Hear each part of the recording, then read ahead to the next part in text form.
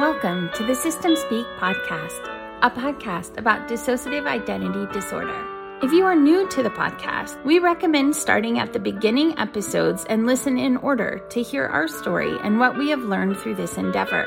Current episodes may be more applicable to longtime listeners and are likely to contain more advanced topics, emotional or other triggering content, and or reference earlier episodes that provide more context to what we are currently learning and experiencing. As always, please care for yourself during and after listening to the podcast. Thank you.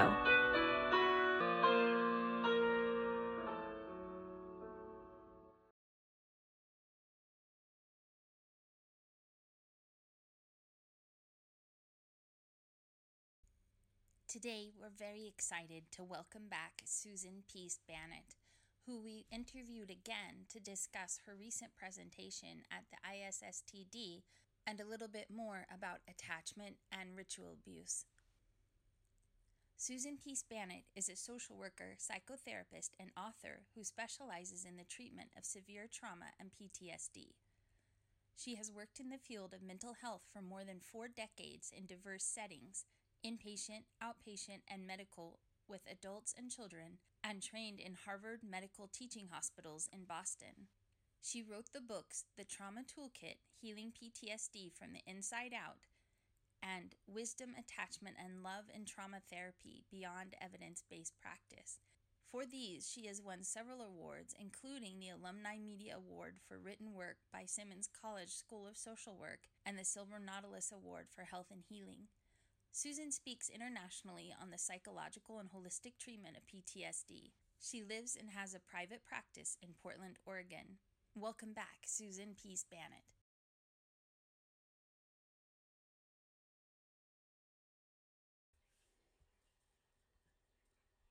Thank you for coming back on the podcast again. You're welcome. Just, you can share, if you want to share a little bit about what you've been up to with ISSTD, and did you present there? Is that right? Yes, I did present. I actually presented 2 workshops there. I presented a talk on the role of attachment, and rupture and repair in treating people who've been ritually abused and mind controlled. Was one talk that I gave, and the second talk was a lot lighter. It was about improvisational comedy for treating trauma survivors, and that was a ton of fun. And I presented that second workshop with Lisa Danilchuk, who's on the board of ISSTD. Oh, that sounds really fun. Yeah, it was great. It was a nice contrast because, of course, treating DID and ritual abuse survivors is a really heavy topic and a really important topic. And but it's also, we can all still laugh and rebuild our neural networks with creative expressions such as comedy. So they're both important. So what does that look like with comedy in therapy? With comedy and therapy. Okay. Well, I have been doing improvisational comedy for about the last 6 years. And I also have been performing for about the last 5 years. And what I originally thought was I wanted to get lighter on my feet for presenting work, and also just have an outlet for performing.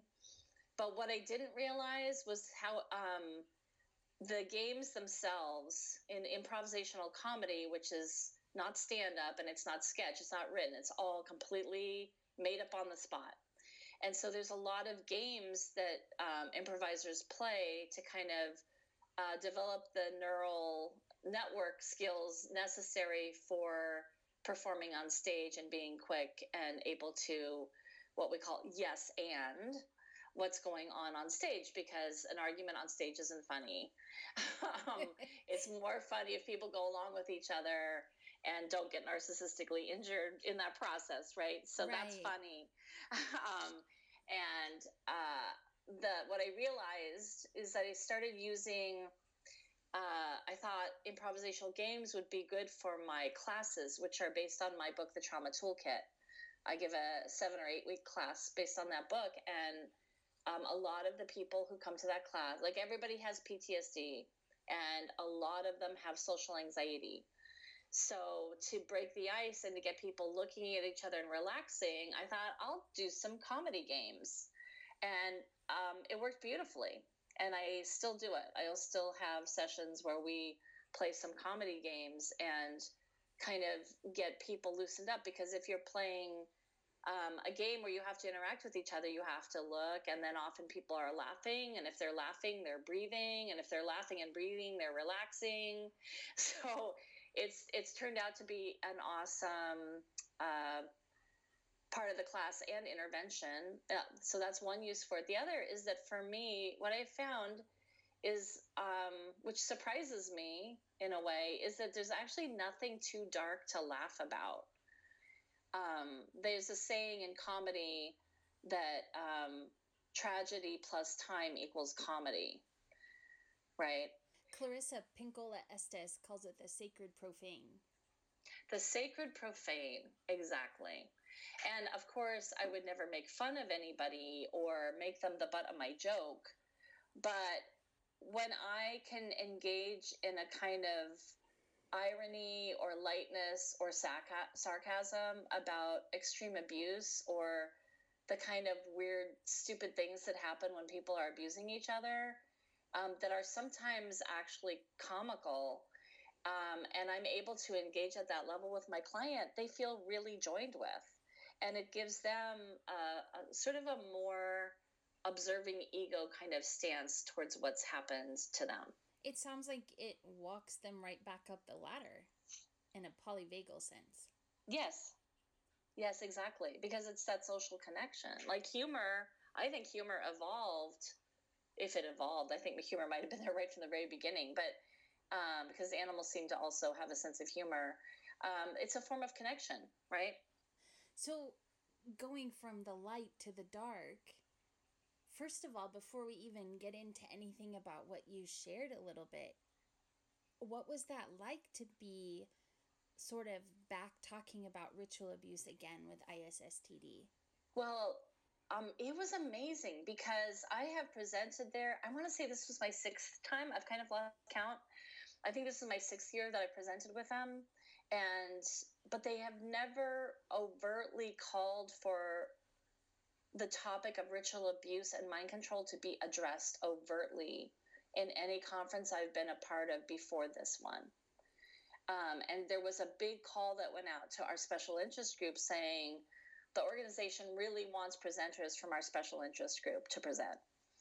And I was one of the people that submitted around that because, you know, there's what I call in my book organic DID, and then what people call it different things, engineered DID, or DID that's produced in a systematic way by handlers so that they can manipulate people and enslave them. And a lot of children that are involved in sexual slavery are mind controlled in that way, in a very deliberate way. So it's a very tricky treatment because part of that conditioning and involves not only torture, but torture in the direction to oppose therapy. So a lot of survivors are conditioned against therapy, clinical language, clinical interventions, and they're between a rock and a hard place in terms of wanting to get help, but also being conditioned against getting help, if that makes sense. It does. So, yeah. So ruptures in that setting can be very, like even small ruptures can be big devastations in treatment. And so I really wanted to address that, the importance of the alliance and really monitoring one's work for ruptures, both big and small, and then knowing how to spot them, knowing how to repair them, and knowing how to address them in the context of being DID and ritually abused and mind controlled. Wow. So let's break it down a little bit. We actually have not on this podcast gone there yet for lots of different reasons. except for a couple guests, both Colin Ross and Warwick Middleton, both just went straight there. And so that was on there, but we've not responded to it at all yet. So can you give us, just for the listeners, sort of a description of what ritual abuse is, or organized abuse, or mind control, whatever phrasing you're used to using? How would you describe that or explain that?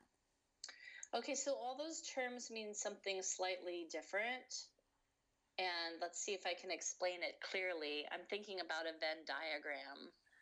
So you have like one circle that's organized abuse, and then you have a circle that's ritual abuse, and then you have a circle that's mind control.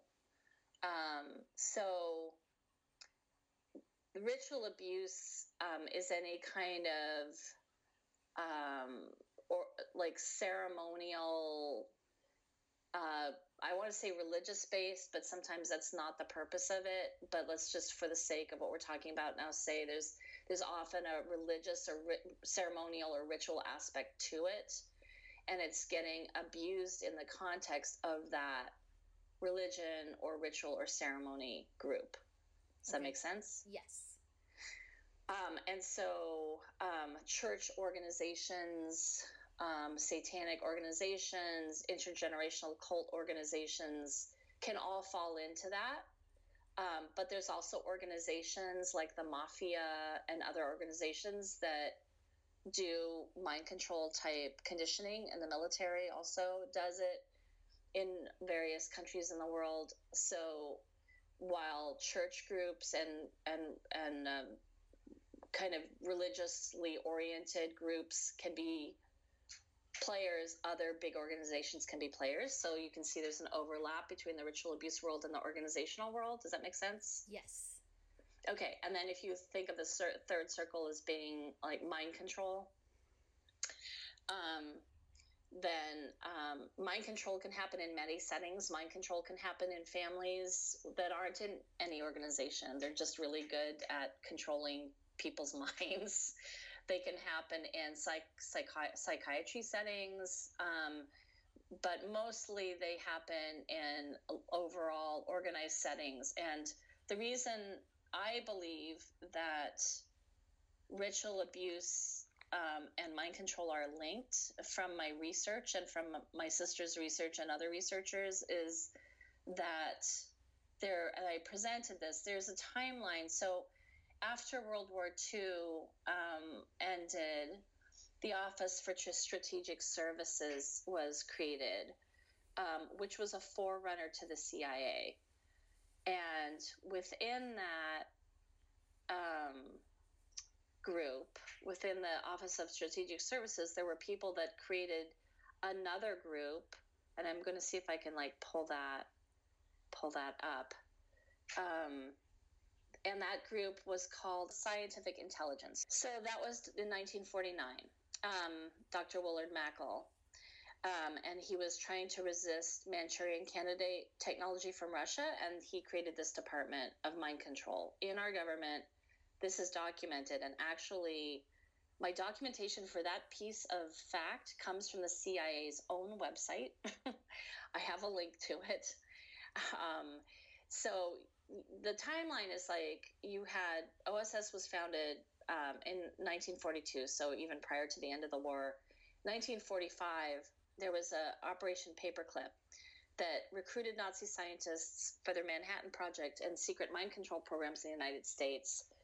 By 1949, it was the Office of Scientific Intelligence that was overseeing that. In 1952, that became Project Bluebird, which became MK Ultra, which is also known by the names of Artichoke, MK Naomi, MK Delta, and QK Hilltop, among others. And this went on as a not too big secret program, not too big of a secret program in the government. But eventually more and more people started to find out about these things. And for a variety of reasons I won't go into here, Congress started to become aware of it, and there became an investigation in the Church Committee from 1975 to 1977. In 1973, though, Richard Helms ordered a lot of MK Ultra documents to be destroyed, which they were.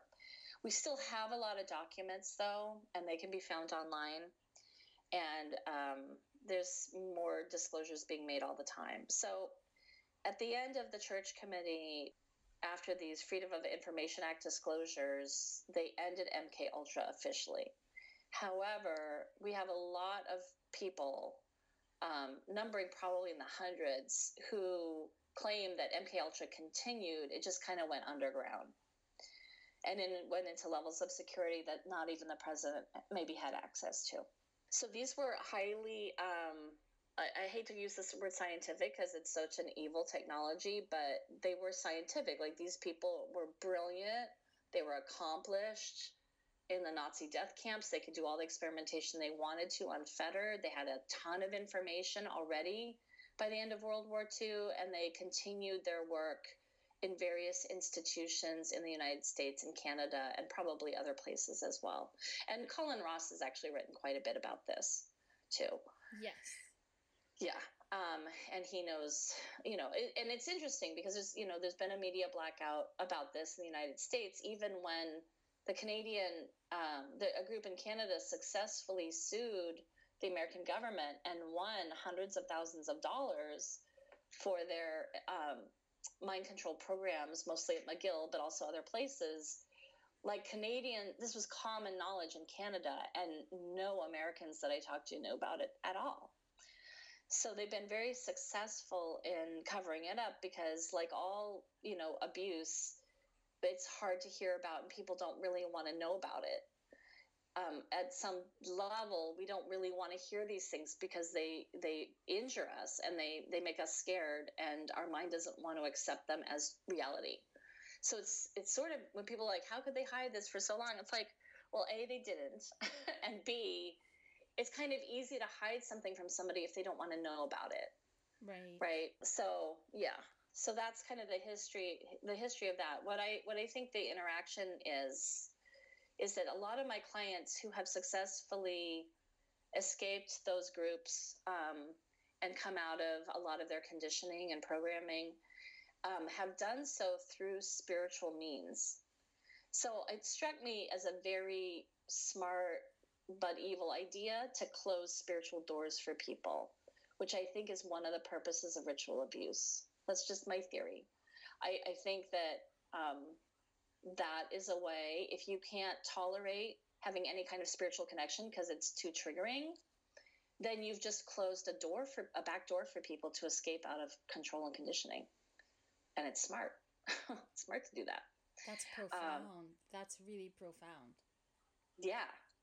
Yeah. And so I've had clients that had, of course, Christian doors closed because a lot of the abuse in the West was done in a Christian context, but have been able to find their way out through yogic technologies or Buddhism or shamanism or other kind of spiritual technologies and ways of being.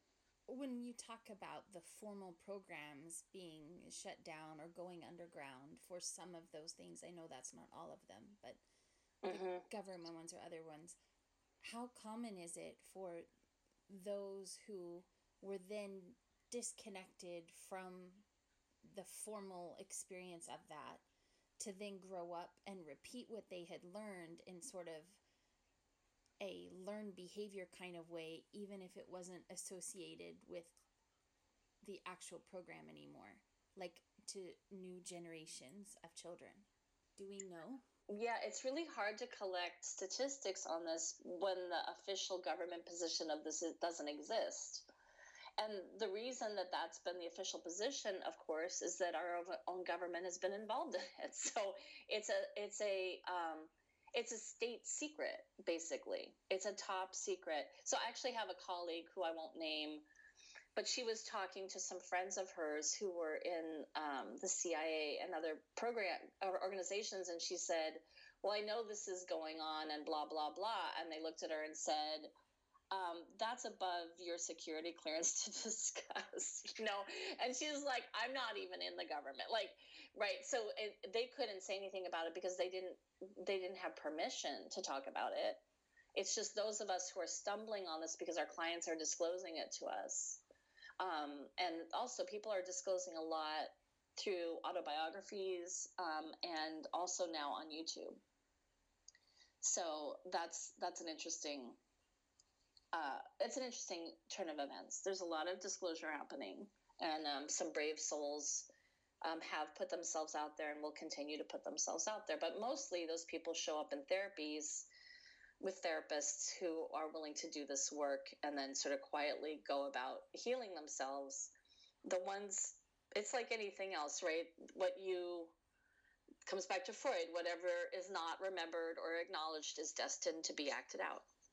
And that's a very easy way to control people. But the other thing to remember is that when people are split and handled and tortured into compliance and conditioned, a lot of people don't like the word programmed, but some people do use the word programmed, then it's a whole different thing, because they're like getting out is extremely difficult because of the conditioning and the sophisticated level of conditioning, because they've been working at this for a long time. Like, they've gotten really good at this. The people who create this problem have gotten exceedingly good at what they do. And we therapists, I feel like we're always trying to play catch up. How does a therapist, besides like joining the ISSTD, which we talked about last time you were on, how do they learn how to help with this? Well, here's the good news and the bad news. So the good news, and this is, there was a woman who wrote a book, I believe it's called Unshackled, Kathleen Sullivan, if I'm remembering correctly. She and I corresponded years ago because she had just finished social work school and had extricated herself. And she was very reassuring to me. She said, she was like, hey, my therapist didn't have any special knowledge or skills in this area. But she was just a really good therapist.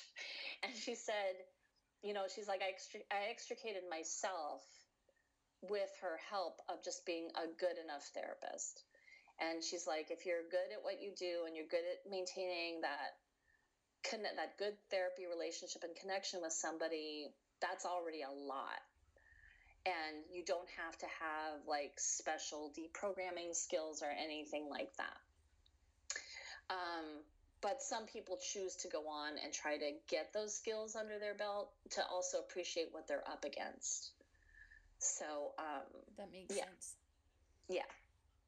Because I've treated both organic and engineered DID, and it is different, and the treatment feels really different.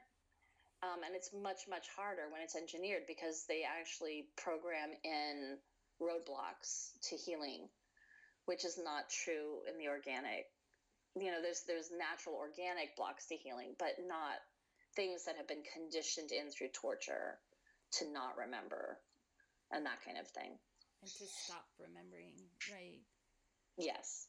Going back to your topic at ISSTD when you presented, how do you connect the alliance and the relationship, like you were just talking about, to helping or people who have been through ritual abuse and dealing with connection and rupture and repair and all of that? How does it tie in? Well, it ties in because all therapists really have what I call thresholds of belief. And no matter what level you're at in this work, you're going to have thresholds of belief, because we all have belief systems about reality, right? Yeah. And so, right, so somebody like me, my threshold of belief is quite high, because I've heard a lot, because I worked on a child abuse hotline, because I heard stories that the general population hadn't heard, and I thought I knew what was possible. And also because I just grew up in California in the 1970s, and I just, I was exposed to a lot of different kinds of realities, So, my mind is very like open to alternative experiences of all kinds. But that is unusual. Most therapists didn't grow up in the Bay Area in the 1970s, and most therapists have not worked on a hotline where they've heard thousands and thousands of stories of abuse. and they haven't yet maybe processed what is possible in the darkness of human nature. So this is what I say about thresholds of belief. They're largely unconscious and unknown. Like, we don't even know we have those thresholds until we encounter them and hopefully bring them to supervision. Those thresholds are culturally determined. Because, right, if you are in a Native American family and you talk about, talking to the thunder beings and bringing rain, that's not a problem, but it's a huge problem if you're in a psychiatric hospital and you're a white person in the United States, right? So these are culturally determined thresholds. Also, consensual reality is a moving target. So when I first started in my career, nobody was talking about reincarnation, but now the polls are showing that 30 to 40% of the American public believe in reincarnation, which is a pretty big shift, right? And some of that has to do with all the yogic teaching that's happened, and permission to talk about those things. And if these thresholds give rise to countertransference. So when you hit a threshold and thresholds fall into three categories that I say: horror, reality, and spirituality. And of course, those are all related. But when you hit one of those thresholds, you're going to have a countertransference reaction to your client. Like, it's gonna hit you physically. Like, if you hit a horror threshold, like you hear something that you just never heard of, never conceived of, didn't think was even possible for humans to do to each other, you're gonna hit that countertransference. And if you're not ready to deal with that threshold issue, you're going to respond inappropriately to your client. You're either going to freeze and dissociate, or you're going to disbelieve your client overtly or covertly, or you're going to start crying, or something that's really off-putting to your client, where they can tell you're out of control and not able to be present for them. And this quickly torpedoes therapy. So a lot of the clients that I get, if we just take horror as one threshold, just understanding that, yes, a group of people could be responsible for torturing a young child. I'm going to keep it, that's going to be triggering for some people, but I'm trying to keep it as vague as possible. That yes, that actually happens, and it can happen, and it does happen. Then if you can digest that information as a clinician, then when your client discloses something like that to you, you can handle it, and you can be present, you can stay present and not dissociate yourself in that moment, not judge them or not react in an inappropriate way. But this is a really hard thing for most clinicians to do. A few months ago, I had a EMDR therapist called me for a consult and then basically dumped their client in my lap. That is not the same as a consult. No, it's not at all. And I had said during the consult, I said, well, you've been seeing this person for X amount of years. I assume you're going to do a fairly lengthy termination. And then they didn't. Then they didn't. And it was incredibly damaging to this client, who this therapist was basically the first person they'd entrusted with this sort of top secret information. But the therapist just, they went so far into their reaction, they didn't even seek out supervision. They didn't seek out things that would have helped them navigate an appropriate either continuation of the therapy or an appropriate closure of the therapy. And it started to feel like they were going to, I assume, that the urgency came from a feeling of like that the therapist was going to kind of lose their mind if they didn't dump this client out quickly. Wow. And that's not okay. That's malpractice. It's malpractice. So we really need to sort of gird our loins, as you would say. We need to prepare ourselves for what we might hear, and how things we might hear might be so far out of anything we ever expected to hear when we became therapists. I'm just thinking of different stories that I've heard similar to that, and it's such a deep violation, and it's such a betrayal, not just between the two people, but of the process And so then you're not just repairing a relationship with the client or the parts or whatever, but with the process to get them to even re-engage in the process itself with someone else. Yes. And it can be, the disconnect can also be, it can also be more subtle than that. For example, I had a client who came to my class. They'd read my book, then they came to my class, and then and only then they felt safe enough to approach me about doing some therapy. And they had had a situation where they had actually had severe abuse, not as far as they knew by their parents, but by another party that was in the community. But the therapist was very psychoanalytic and kept trying to get them to talk about their parents. and it was enraging. It was incredibly frustrating and enraging. Like, I have this other thing I need to tell you about.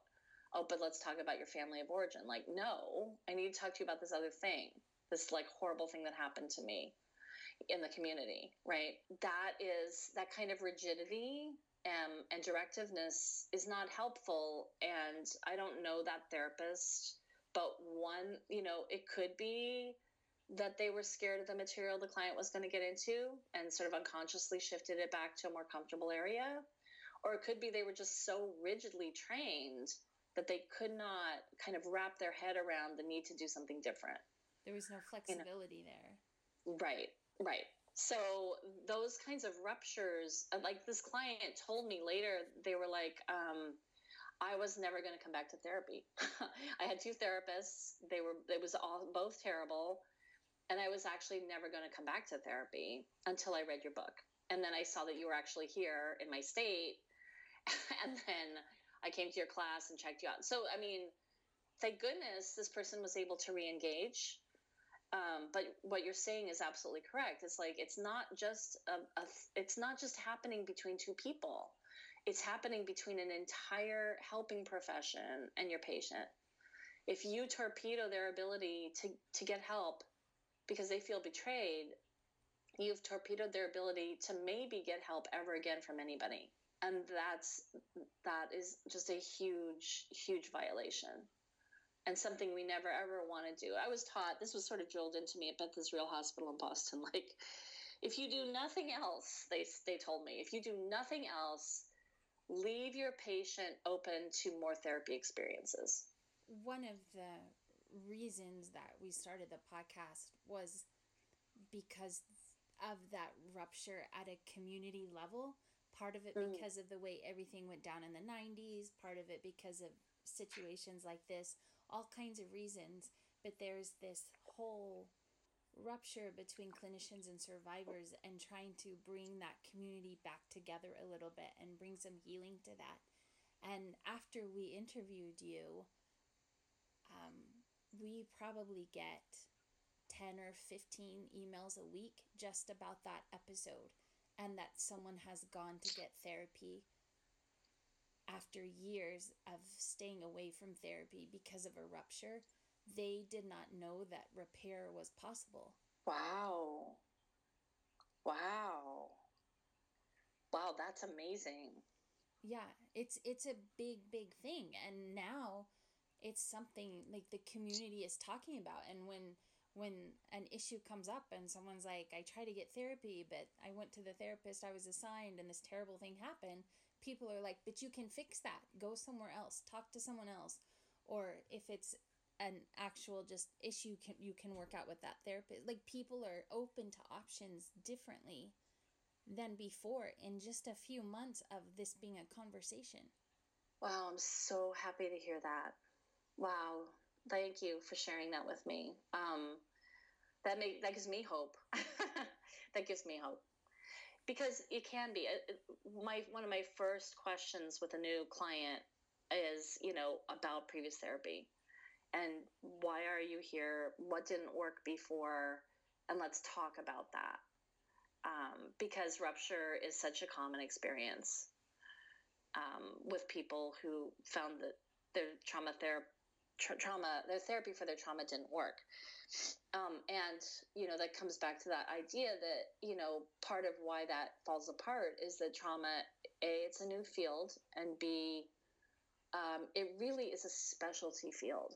And I really have come to believe that the average therapist bear, is not equipped to handle intense trauma work. They're just not prepared.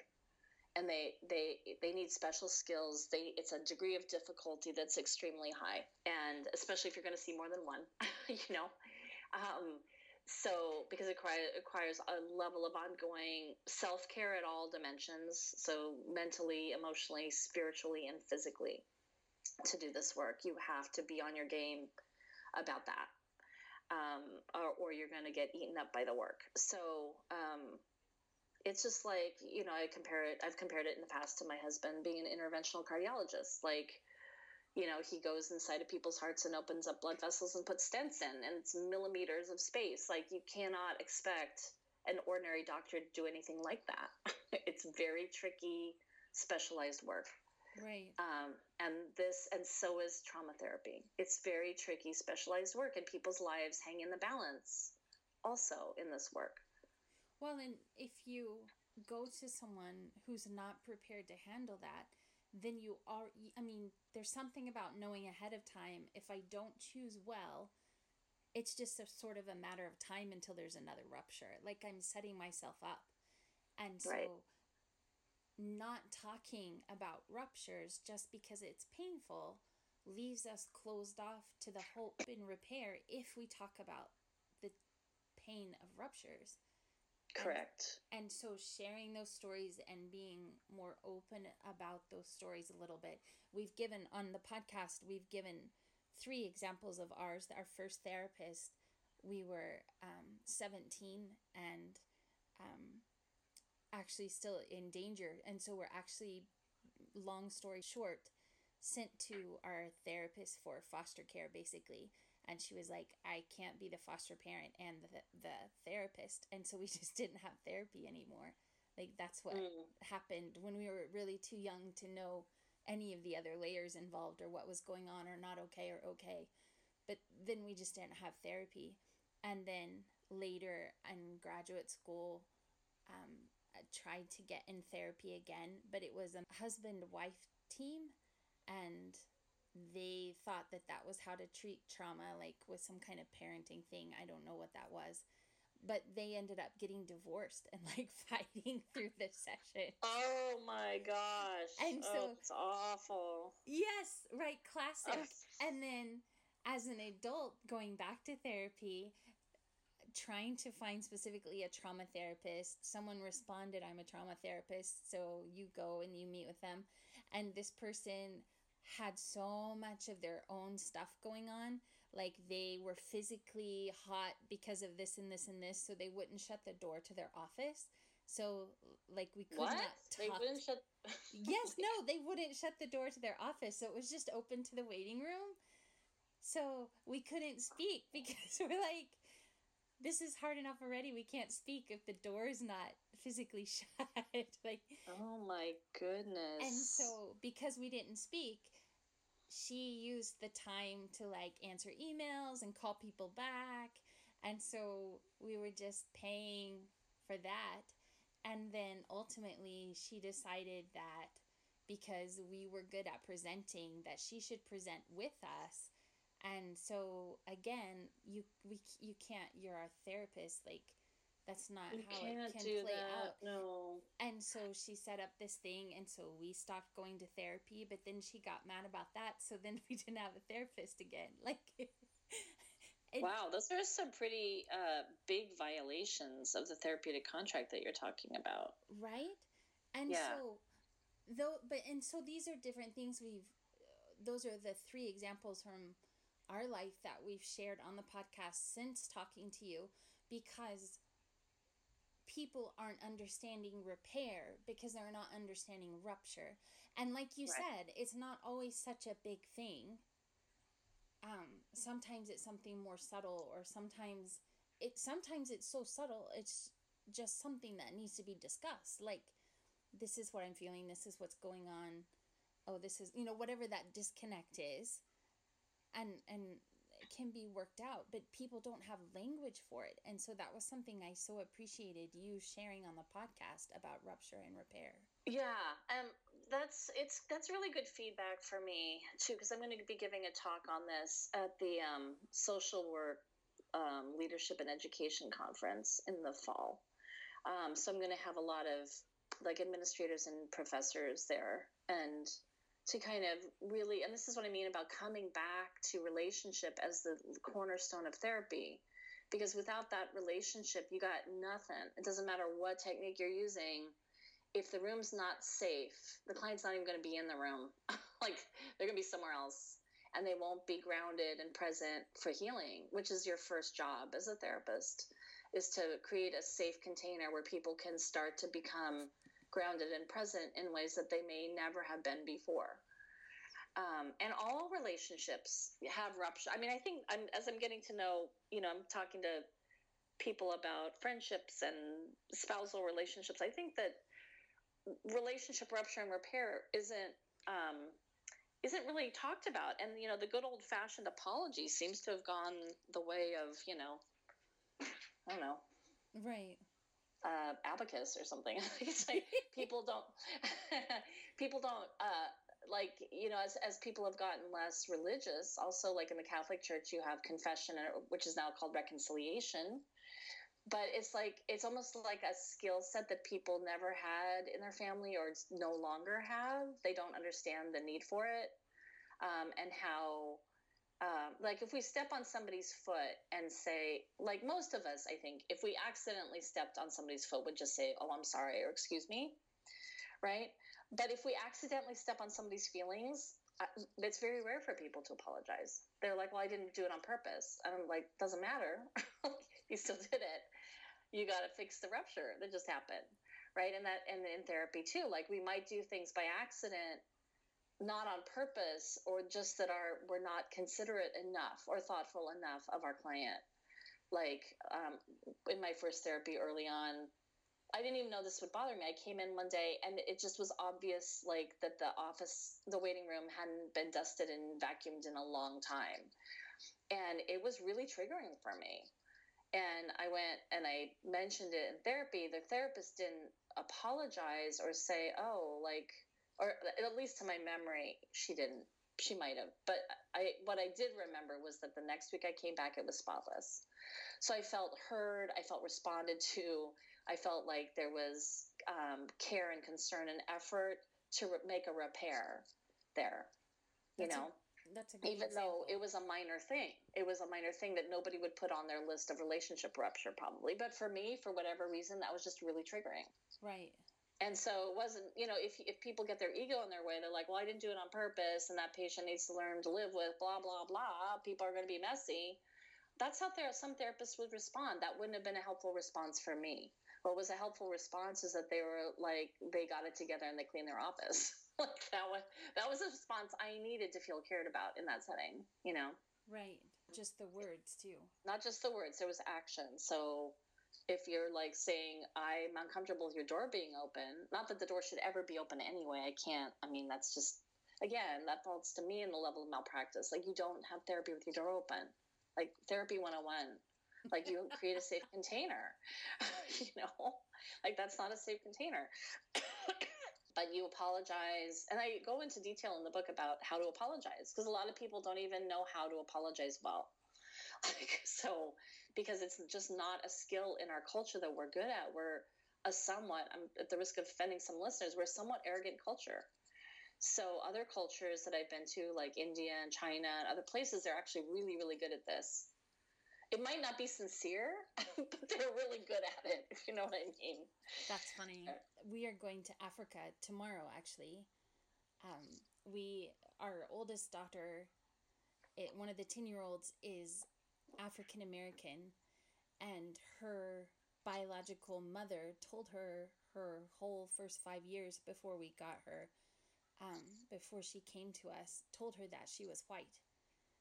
And when she was about 5.5, before her adoption was final, she looked at us one day in the middle of dinner and said, "Someone's going to have to tell my mom that I'm not white." Like she had finally figured it out, right? But as she's grown up, because we are very European, very white skin, we've had to work really hard to teach her what her story is, because it was twisted from the beginning. It's not just that she is growing up with white parents, which is a whole different issue, but it was twisted from the beginning. And so we're not just having to catch up, but also undo some things. And at the same time, it's her story, it's not our story. And so what we can do is expose her to things and take her to museums and teach her about music and dance and all these different things that are cultural pieces. But one thing that we did recently was do her DNA, and they were able, because so many people from her ancestors have done the DNA, they were able to track the tribe that she's from in Africa. And we were able to contact them, and through different connections we know people who are safe and good and real there, and it's an appropriate thing. And so we're actually taking her this week to Africa. And the reason I'm telling you this is what you said about apologizing and reconciliation and different cultures and places in the world. They are having like a full homecoming ceremony for her. Oh, wow. With the king of that tribe. Wow. And they're going to dance around her, and they're all going to wear their native clothes, and there's going to be fire, like this own, like a ritual in a good and positive way to welcome her home. And she's very happy with us, and we adore her, and all of that is going okay as far as trying to build attachment and maintain attachment and all of that.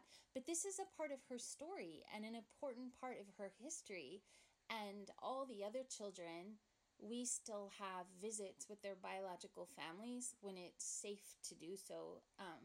But no one from her family has ever come once. And so we are so excited to be taking her to Africa for her to see this and to be encircled literally by her people. That's powerful. It's like almost like an ancestral soul retrieval. Yes. Like reconnecting that lineage for her is going to be, and ancestral work in Africa is really important. So that's what a beautiful thing to have happen. And that's just like another example of, you know, you're responding in a culturally competent way, but you're also responding in a way where you set your, you know, cultural thresholds aside and say, yeah, there's something kind of mysterious here that's important, and we're going to make this happen even if we don't completely understand it. Right. I had a client from, it was one of the I've only seen 2 conversion disorder cases, and this was one of them. And this woman was from Africa. And when her mother had died, she wasn't able to go back for the funeral. And there's a lot of very profound ceremonies that they do at that time. And it has to do with the earth, and it's like goes on for days. And I asked her about that. And when I was asking her, you know, what do you need to do to feel okay? She's like, I need to go back. I need to go back to my tribe.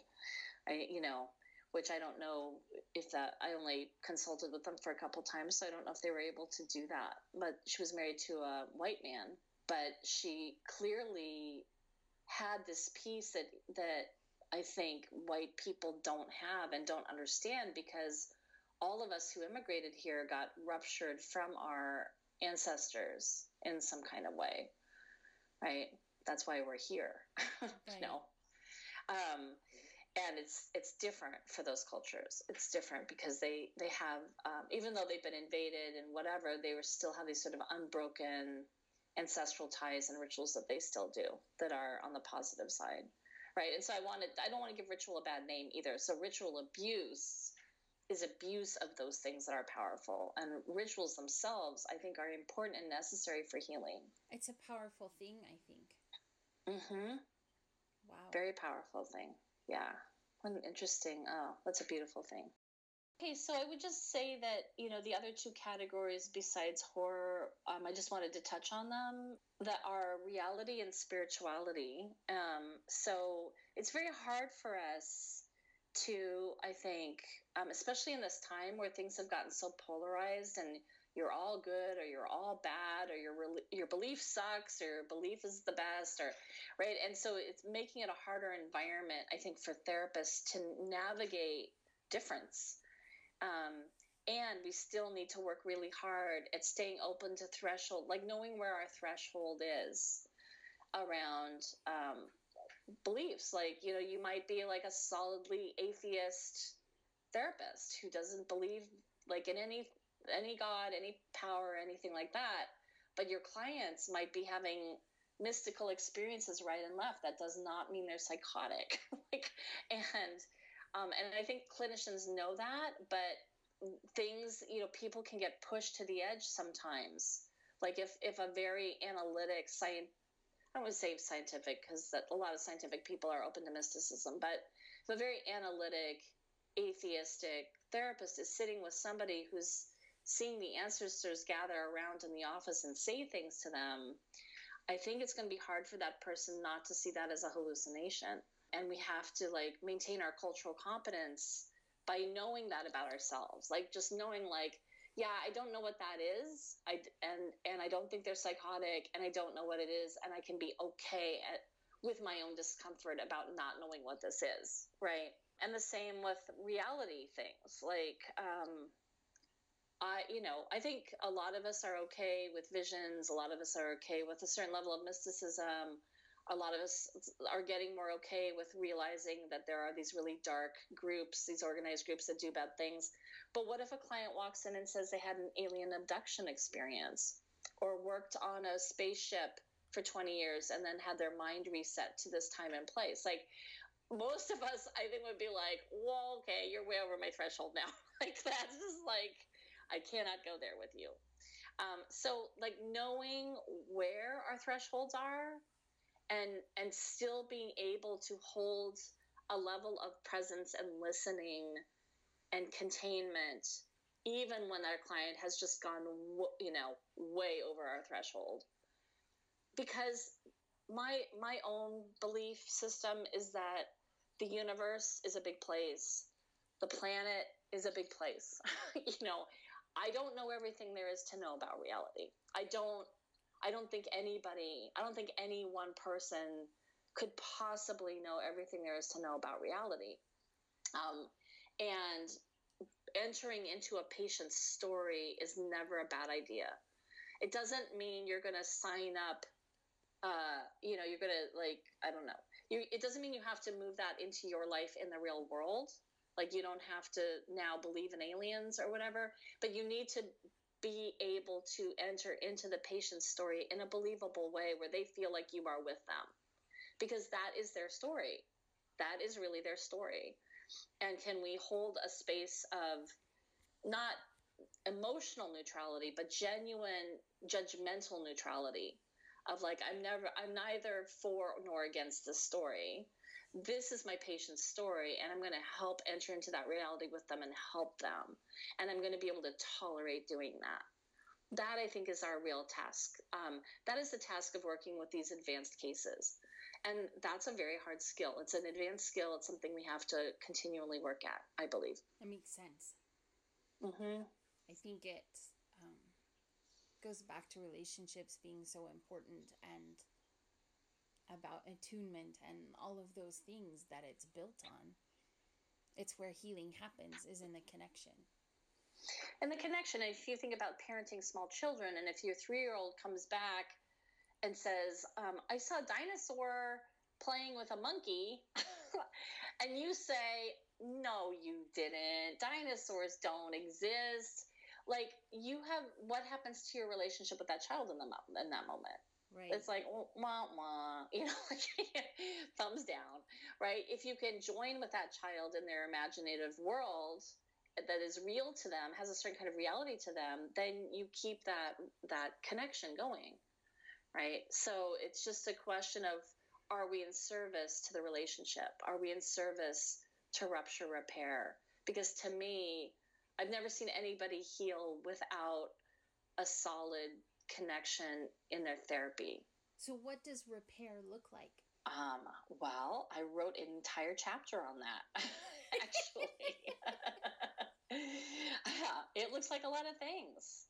You have to notice that something's amiss. You have to track it. You have to self-examine yourself in case you're feeling defensive.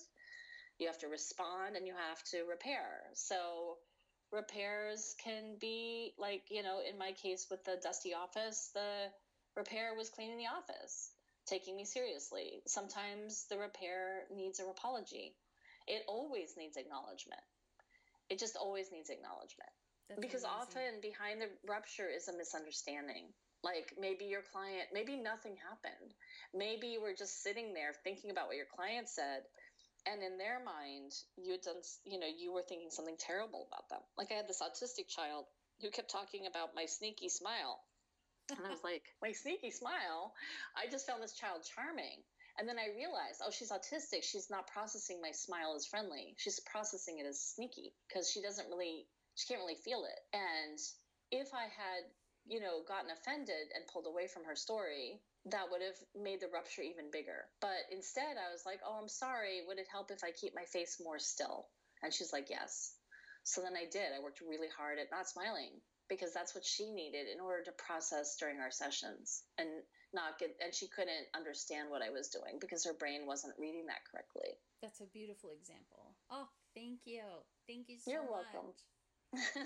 You're so welcome. I will come back anytime. I am so grateful. I really am. Fantastic. Thank you very much. I really appreciate it. Well, thank you, Emma. Thank you.